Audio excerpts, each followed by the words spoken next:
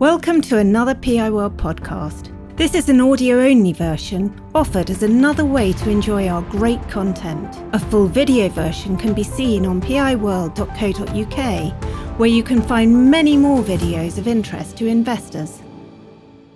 Good morning, everyone, and welcome to SThree's FY23 Q1 trading update. Thank you for joining us today, and I'm here with our CFO, Andy Beach, who will take us through the numbers in a moment. As usual, we will give a brief overview of our performance before taking any questions. We have delivered a robust performance to the start of the year with net fee growth of 4% year-on-year. This performance is in line with expectations and is supported by a disciplined approach to our well-established strategy focused on STEM and flexible talent. Throughout the quarter, the macroeconomic environment has remained uncertain with unusual characteristics, including some of the lowest unemployment rates, coupled with high inflation, and on top of that, heavy government investments across Europe and the US, which is generating further skills demand. All of this is resulting in varied effects across our markets, which is impacting new placements and being offset by strong contract extensions. The strength in contract extensions indicates that clients recognize that there are structural skill shortages and are very keen to hold on to these skills through their contractors. Our contractor order book underpins our near-term visibility and continues to be a source of strength for the business, with the contract now representing 81% of group net fees. We have continued to make progress against our clear strategy, which is centered on an analytical and fact-based approach of knowing where to play and playing where we can win. We continue to be guided by this prudent approach with our targeted investment in talent and our technology improvement program progressing as planned. These improvements are focused on enabling our consultants to become more productive and driving best practice standardization, simplification, and automation across the organization to position the group to scale with sustainable margins in line with our 2024 ambitions. Just as a reminder, if you were unable to join us for our second investor briefing in January, which covered our technology improvement program in detail, you can view the recording on our investor website. As you will have seen, we've introduced a new regional reporting structure in this update and will be using this reporting format moving forward. We believe this new geographically focused structure more clearly sets out the group's performance with a focus on our key markets. And with that, I will now hand over to Andy, who will take us through the numbers. Andy, over to you. Thanks, Timo, and good morning, everyone. We've started the year with a robust first quarter, with group net fees up 4% on a constant currency basis. Contract net fees were up 8%, an eighth consecutive quarter of growth, with that growth coming from all regions. In line with our strategy, contract now represents 81% of group net fees. Permanent net fees saw a decline of 12%. This decline reflects market conditions, performance in the US and life sciences, as well as the accelerated strategic transition from permanent to contract in a couple of our markets. So let's take a look at what's driving our growth this quarter, starting with the regional perspective. DACH grew 8% year-on-year. Germany, our largest country in the region, saw growth of 7%, driven by technology, with higher demand for roles within cybersecurity and software development, and engineering, with demand for construction roles. In the Netherlands region, net fees were up 6%.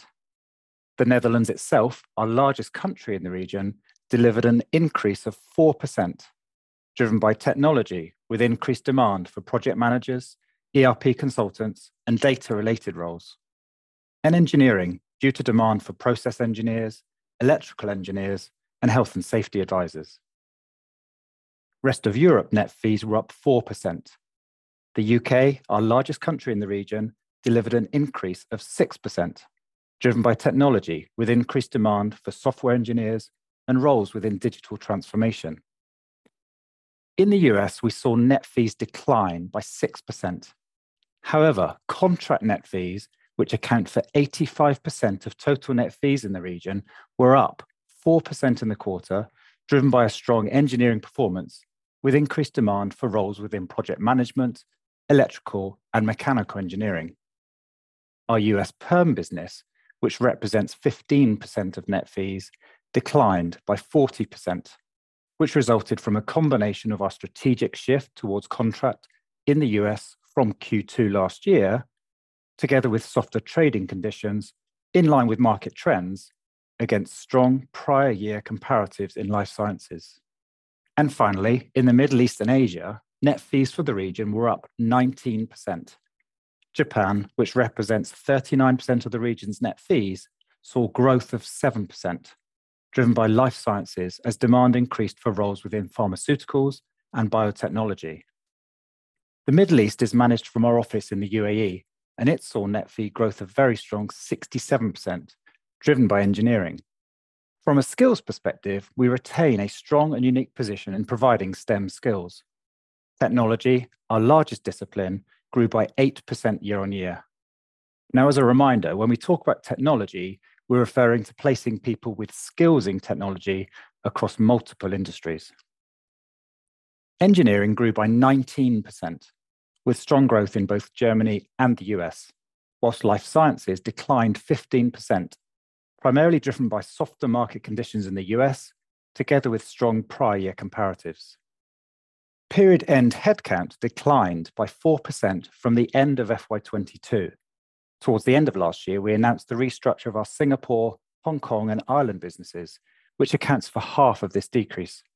On a like-for-like basis, excluding these countries, our period-end headcount declined by 2%.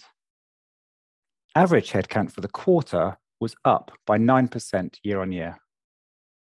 Now, in line with our strategy, while closely monitoring and taking the evolving market conditions into account, we're maintaining our disciplined and focused headcount investments towards contract in the markets and skill verticals that provide the best growth opportunities and where we can generate the strongest returns. As expected and previously guided, we've seen productivity levels normalize as new hires come on board, with Q1 productivity down 5% year on year.